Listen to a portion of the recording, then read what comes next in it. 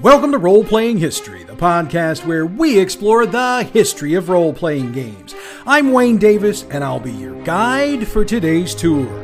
Episode 106, Arduin and Corporation.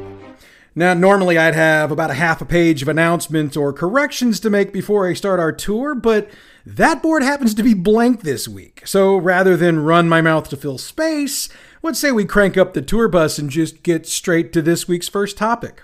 Arduin is a fantasy role-playing game designed by David A. Hargrave and originally self-published in 1977. It has been noted by numerous writers over the years that Arduin was one of the earliest challengers to the D&D throne, and since Arduin has a long and interesting history, we need to start the deep dive with a look at that. Arduin began its life in the mid-1970s as a personal project Hargrave cooked up to share with his friends. The genesis of that came from him initially homebrewing variant rules for D&D for his own campaign that he was playing with his friends in the San Francisco Bay Area. Several writers over the years have noted that that campaign was already fairly heavily altered with house rules, and Arduin was the custom setting he wound up creating. It's also been noted that Hargrave had literally hundreds of players playing through his games, though obviously not all in the same sessions. Listen, I have enough trouble with 8 at my table. I don't even want to think about trying to run 100 in a go. Just saying. Arduin itself was set up to be a neutral ground of sorts, situated between nations that had previously been at war with one another. And the game's popularity wasn't lost on players and creators with a bit of stroke in the game industry. In 1976, Greg Stafford joined the game for a while, and he was so impressed with it that he personally approached Hargrave about his company, Chaosium, bringing the game to market as the Arduin Grimoire. The deal went so well that Chaosium announced that they'd be publishing the game in February of 1977, and that would have been Chaosium's first tabletop role-playing game release. Now, a funny thing happened on the way to publication.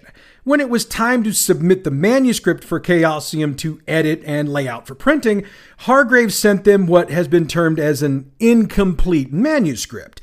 So with no options available to meet the deadline, Stafford rejected the pages submitted and dropped the game from the publication schedule. As I noted, however, Hargrave decided to publish the game on his own, with the first release titled The Arduin Grimoire. 2 other books, Welcome to Skull Tower and The Runes of Doom, were released in 1978, and those 3 books have become known as the Arduin Trilogy. The Arduin Trilogy brought a number of interesting features to the table. Not only were a number of the rules different from the norm, but Hargrave provided a number of new spells, character classes, monsters, treasures, maps, storylines. You get the picture. He also included demonography, charts, and lists that detailed what he referred to as the Arduin multiverse. And for the record, that was a fairly new concept to gamers at the time as well. Now, let's be honest here. The original trilogy was intended to be supplements for the original version of D&D. Now, of course, they couldn't just go out and advertise that fact, since without express consent of TSR Games, they'd be violating a number of trademark and copyright laws. However, word of mouth, as well as that stubbornness we gamers are known for, allowed for the books to be utilized in that very way, and most of the articles I read during my research noted that gamers at the time were definitely using the materials as supplements to their own D&D campaigns. The connection was so close to D&D that one actually needed the D&D core books of the time in order to actually play the game, as Hargrave didn't create his own game engine to run Arduin off of.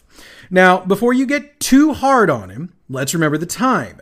In the mid-1970s, the tabletop role-playing game hobby was still in its infancy, so there really weren't a ton of folks running around out there creating wholly new game systems. Plus, since Hargrave had been integrating the Arduin materials into his own campaign as he was creating them, sort of makes sense that it would have that tied in. And we'll elaborate a bit more on that shortly. Shortly after the release of the second two books in the trilogy, Hargrave actually sold Arduin to one of his players, a fellow by the name of Jim Mathis. Mathis, in turn, started his own publishing company out of his apartment building on the campus of the University of California, Berkeley. That company was Grimoire Games, and it would continue to publish materials until 1983. In fact, it was Mathis who first combined the three books of the trilogy together and published them as such. Otherwise, his focus was primarily on supplements written by Hargrave. There were 4 adventure modules produced during this time: Caliban, The Howling Tower, and the Citadel of Thunder in 1979, and Death Heart in 1980. They were numbered 1 through 4, and while Caliban and Death Heart, which were the bookends of the line, were high-level adventures, The Howling Tower was a low-level run, and the Citadel of Thunder was targeted to mid-level groups. Grimoire Games was also responsible for 2 boxed sets during their stewardship of the line. The Arduin trilogy is a box set released in 1981 and was the first to include all 3 of the initial books for the game. It was followed with the Arduin Adventure, also in 1981. That box included the Arduin Adventure book, a few pages of magic items, 3 character sheets, and 2 D20s. It also had a basic adventure, The Forgotten Tower. Now, by the time the Arduin Adventure came out, Grimoire Games was having some serious financial issues, and it found itself in a position where they really couldn't publish anymore. Rather than shutter his company, however, Mathis decided instead to put it on what we'd call a hiatus, but not before they released a free update to the Arduin rules in 1984. Mathis would continue to try to publish materials on his own after that, and some of you from the Southern California area might have run into him in the late 1980s doing that very thing, especially if you were in San Diego. In the meanwhile, Hargrave got the rights to Arduin back, and he joined forces with Dragon Tree Press to release more products. And that venture produced The Lost Grimoire in 1984, Dark Dreams in 1985, The House of the Rising Sun in 1986, Shadowlands in 1987, and Winds of Chance in 1988. However, Winds of Chance would be published posthumously as David Hargrave passed away earlier that year. Shortly after the final publication, the rights to Arduin reverted to Grimoire Games, and Jim Mathis decided to pay tribute to Hargrave by finishing manuscripts Hargrave hadn't been able to, and he released them as the Complete Arduin in 1993, once again using the Grimoire Games company name. Now, he couldn't do it by himself, though, and he'd sought out the assistance of another distributor. They ran into some major issues, not the least of which is the fact that the book was exceptionally large and therefore expensive to produce. That meant they'd need to sell a lot of copies to make money, and when they only sold half the print run, that was the death knell for Grimoire Games, and they shut their doors shortly thereafter. However, like so many games we've covered on the course of this show, Arduin kept getting extra lives. Emperor's Choice Games and Miniatures got the rights in 2002, and they took another unfinished David Hargrave text, finished it, and released it as End War in 2002. Now, to this point, that's the last release for Arduin. Now, there are a few one-of-a-kind Arduin products out there, as Hargrave had a habit of creating things for people he liked. There are also several fully completed or almost fully completed manuscripts that neither Grimoire Press or Emperor's Choice have chosen to publish. I know of 3 of these through my research, and 2 of them are in the hands of writer friends of Hargrave's, while the other was a tribute to his friend Lance Masmanian, as the adventure revolved around his personal burial chamber. Now, there's not a lot of info out there on these, and I wouldn't normally have even reported on them with the amount I've got, but it seems like so many people online know about them, so I've kind of got to put them in here. And one more note on the actual books themselves. Over the years, a number of well-known illustrators provided artwork for the various Arduin releases. Among them were Errol Otis, Greg Espinoza, Brad Schneck, and Michio Okamura. And if you've read through enough game books over the years, you've definitely seen their work. And if I'm being honest, even though I screwed their names up, their work is phenomenal. All right, we're going to forego our usual look into the specifics of the game system, as I've noted more than once that the chassis for Arduin was the original edition of D&D. Sure, they made a few adjustments along the way, but it never really became its own system. And that leads me to some of the controversies that surrounded Arduin. As you might expect, the first set of big problems Hargrave had were with TSR. It was known you'd need the D&D books to play. However, that wasn't the issue. TSR's problem was that in the foreword to the first release, Hargrave seemed to suggest that people copy the D&D books, among others, without buying them. Now, even today, that is seen as a giant no-no. Back then, people got their asses kicked for a whole lot less than that. I'm just saying. Hargrave's solution to that was to take whiteout and correction tape. Google that shit, kids. And covered up all the D&D references in the book, and then he reprinted them exactly the way they were, and he called it a second edition. Again, readers and critics reported for years that many of these so-called corrections could still be seen clearly in the new copies. But that wasn't the only issue TSR had. Hargrave had his own version of a prismatic wall spell. TSR, though, thought it read a bit too close to their own, and Hargrave agreed to alter his description and change some of the colors.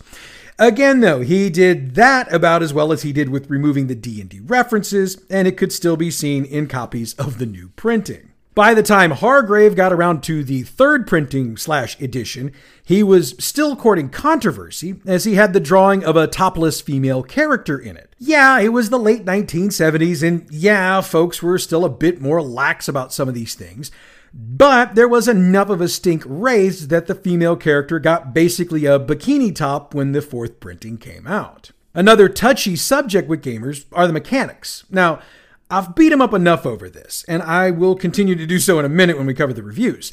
But it has to be noted that pretty much everyone who used Arduin either just used D&D's mechanics or homebrewed their own.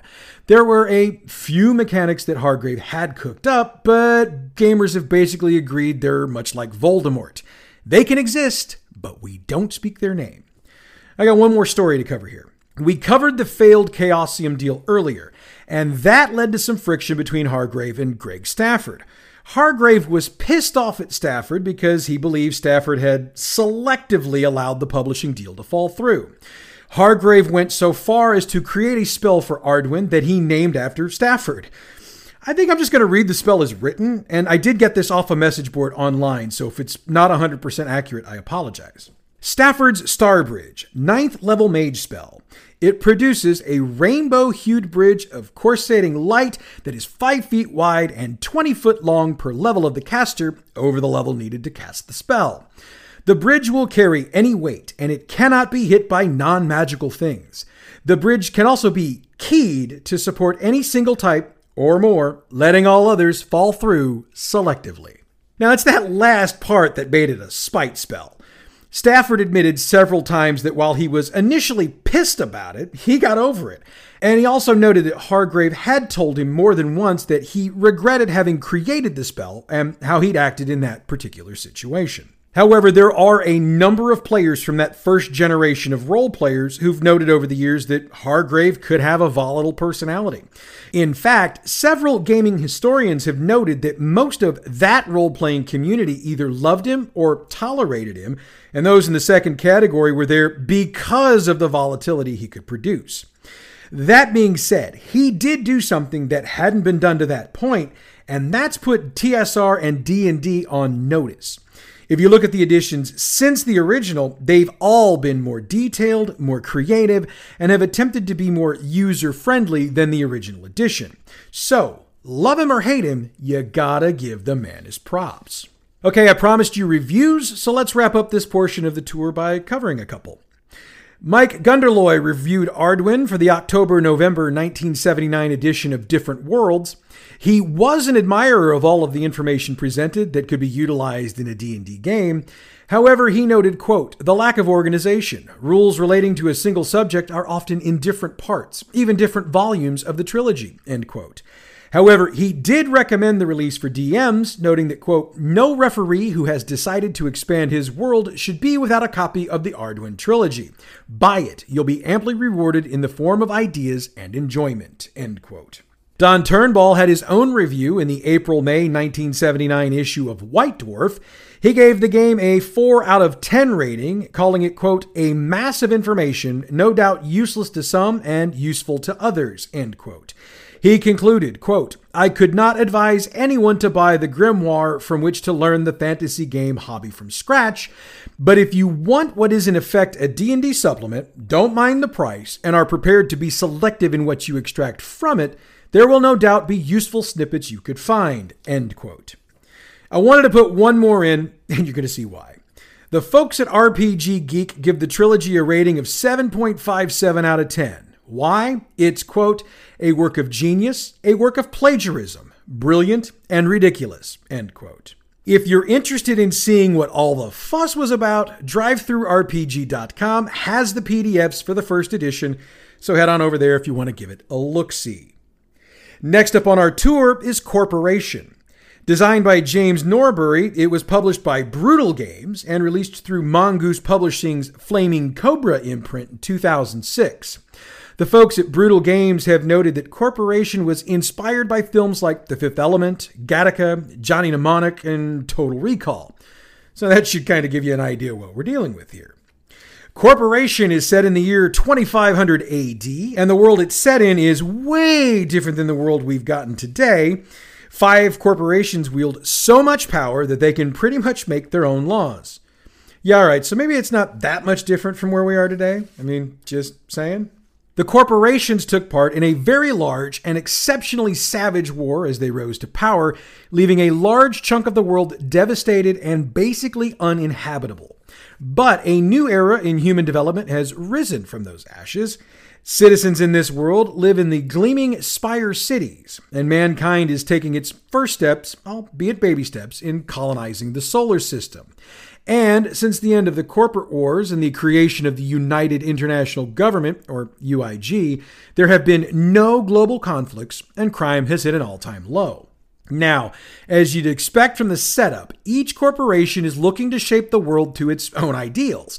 And where there are those looking to gain lots of power and influence, there are going to be those willing to take advantage of the corporation that overextends itself in that pursuit. So, that's where our players come in. They play agents, cybernetically altered and biomodified humans who have the most advanced tech money can buy. They act as mid-level executives with the job of dealing with issues the corporations can't openly tackle. Now, before we move on, we're not going to have reviews of Corporation, so I decided instead to spend more time fleshing out the setting itself. I've done this before, and those have been some of the episodes we've gotten the most positives out of, so here I go again. So let's begin by talking about cities. I know I mentioned the spire cities, but there are actually 4 types of city in the game. Those spire cities take multiple forms. Some are fairly basic towers, while others are pagoda-shaped, and others go for more of a Gothic feel. The basic spire has a base of 1 to 2 kilometers across and is 800 to 1,000 floors tall. The typical spire houses about 500,000 citizens and has a makeup that is 70% citizen, 20% commercial, 10% corporate. Next up are the open cities. These are cities that weren't too terribly damaged during the fighting and are still up and running. Other than technological differences, these really aren't that much different than our cities today.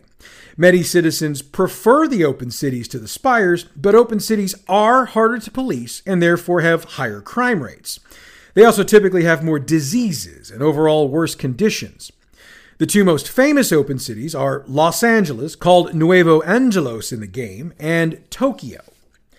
Let's talk relic cities. These aren't so much cities that are lived in, but rather those that are visited as a sort of pilgrimage. Relic cities are controlled by the Order of the Faith, and the cities themselves hold, or once held anyway, great religious significance. These cities are guarded by the devoted of the Order and are considered to be the holiest of holy. These cities radiate power and instill a sense of awe into those who visit them. The best example I have for a relic city in our time would be Jerusalem, though it's not the best example as it is lived in. Last up are the old cities. These are the cities that didn't fare so well during the wars. In fact, they're mostly wreckage. However, there are citizens who live there, though they're mostly the poor and those hunted by the law and/or corporations. The UIG technically govern the old cities, but they really don't do much to police them or improve them, so the infrastructure is collapsing. All right, so we've taken a brief look at the city types, but since the word corporation is actually in the title, what are they? Overall, the corporations have a bunch of different roles to play, and we'll break those down when we hit them individually in a moment.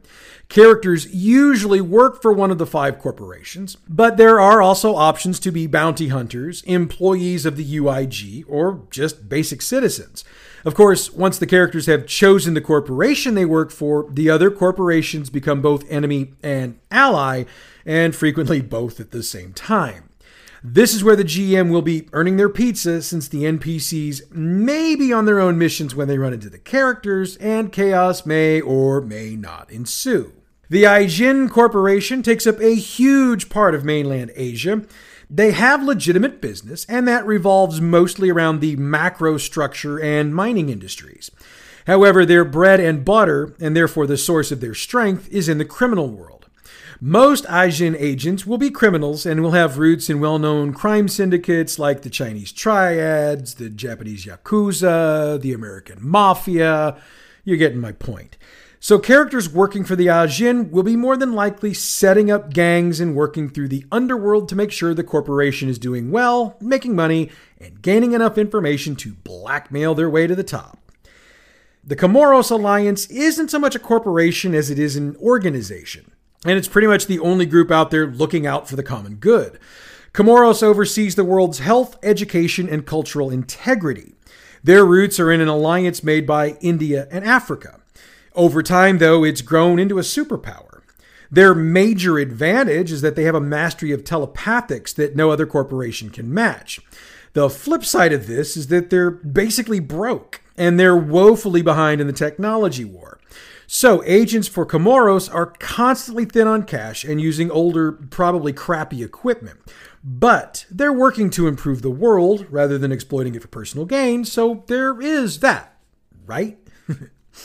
Yeah, all right, I just audibly heard your eyes roll. Moving on. Eurasian Incorporated, or EI for short, specializes in the health and leisure industry, which, as you might expect, brings in monster amounts of cash. And of course, that makes them the best financiers in the world. EI agents are flashy, well-dressed, carefree, and could give 2 shits about the effects of collateral damage. I mean, after all, more cash brings in more decadence, right? I mean, I wouldn't actually know anything about that, but I'm going to assume it's true. More often than not, an EI agent's solution to anything is to either throw money at it or blow it the hell up. Now, not all do that, but let's be real. If my group was playing EI agents, they'd be doing that shit in a heartbeat. Also, they get expense accounts, fast cars, tailored suits, and the best of luxury accommodations. Let's talk about Shi Yukiro. They combine the refined efficiency of modern Japan with the philosophies and rituals of ancient Japan. High-end tech is their field of expertise, and the world's dependence upon them have made Shi Yukiro's position at the top pretty much permanent. Agents for Shi Yukiro are going to have the greatest level of respect for their country, combined with a strong sense of cultural identity. Stealth, high-tech surveillance, carefully deployed weaponry, and lightning displays of martial prowess are their hallmarks. It's one of those mixes of high-tech and ancient techniques. They are the blackened knives of Shi Yukiro, if you will. They deal with anything that would threaten the corporation's status or stain their honor. Last up is the Western Federation. They make the best weapons in the game world, so that automatically makes them one of the largest and most powerful corporations out there. Their territory swallows up all of North America and a decent-sized chunk of South America. But to this point, they haven't expanded further. Their policies are a combination of old-school values and clean living, which has given them a strong hold on their resident population. While the citizens tend to see this method as imperfect, they find it a whole hell of a lot better than anywhere else in the world, which, if I'm being honest, is a very American perspective even today. Federation agents are well paid, very well armed, and operate much like American Special Forces units. So their knowledge and mastery of military operations gives them a big advantage in urban fights. Their missions frequently are like any others, but they tend to be more on the side of sweep and clean and seek and destroy. Why did I just hear Metallica play in my head? Weird. Okay, since I didn't get to break down a game system earlier, I'm really kind of stoked to break this one down. One thing I need to note off the top is that Corporation acts more realistic than a lot of other games. The system they use is the Brutal system, and I'll be outlining that in another episode, so stick around for that. Let's talk character creation. It begins by assigning points to 7 attributes: agility, endurance, intelligence, perception, presence, reflexes, and strength. I think we've seen all these before in other games, so I really don't think they need much more explaining. Stats cost 1 point per level, and the player has a pool of 49 points to use to build. Stats can range from 1 to 10, though it needs to be noted that agents have to have a minimum of 5, an average of 7, and a cap at 10. Stats like hit points and telepath energy are created by adding certain attributes together, which is again similar to other games we've discussed in the course of this podcast. There's a stat that isn't an attribute. It's called conviction. It gives the character bonuses in certain circumstances, so it's a good one to make sure you drop some points into. A player also gets to assign set levels in a number of skills. There's a minimum of 1 and a maximum of 8 for a starting skill level, and there are 25 skills. I could list them all, but by now we've all seen skills in different games, and I think that based on the style of game this is, you can figure them out. Besides, if I told you everything, there'd be no need to pick up the book, right? Characters have the option, if not the need, to pick up licenses. These are permits to do anything that is either controlled or restricted by the UIG, and that includes having cybernetic implants or making a sanctioned kill. It also applies to becoming qualified in a professional skill, like driving or flying. There are trainings available, and these are very similar to the D20 system's feats and are mostly combat-oriented. Telepathics are available, and those are psychic powers. Let's get into skill rolls. Skill rolls are made with 2d10, though it's not a percentile system. One die represents the attribute, and the other the skill used. The GM gives the target number, and rolling equal to or below the number means success, with double ones being a critical success or hit, in which case the GM can give the character a bit more help. Double 10s are bad, and the critical failure means something went wrong. It should be noted that the quality of the agent's equipment could play into the critical failure number being lower than a 10. So basically, that's Corporation. I've checked around the web, and it appears that the only place you can purchase the game is through the game's official website, so if you're interested, head over to corpgame.com and check it out. And with that, we've come to the end of today's tour. Next week, we check out Battle Lords of the 23rd Century. In the meanwhile, check out our other fine podcast, Bad GM's Campaign Build-Along. We're still chugging along on our Fallout game, and this week our group gets another step closer to working out just who seems to want both them and their benefactor dead. Bad GM's Campaign Build-Along is available wherever you get your podcasts or on our website, badgmproductions.net. The music we use for this show comes from Pixabay.com. Check them out for all your royalty-free, license-free music needs. Role-Playing History is a production of Bad GM Productions. Check us out on Facebook at facebook.com/gaming/BadGMProd, on Twitter at BadGMP, YouTube and Tumblr, Bad GM Productions. You can email us, badgmproductions@gmail.com, and online the website is badgmproductions.net. Next week, we head into the 23rd century to check out Battle Lords of the 23rd Century. But that's next week. Until then, I'm Wayne Davis, and your Role-Playing History.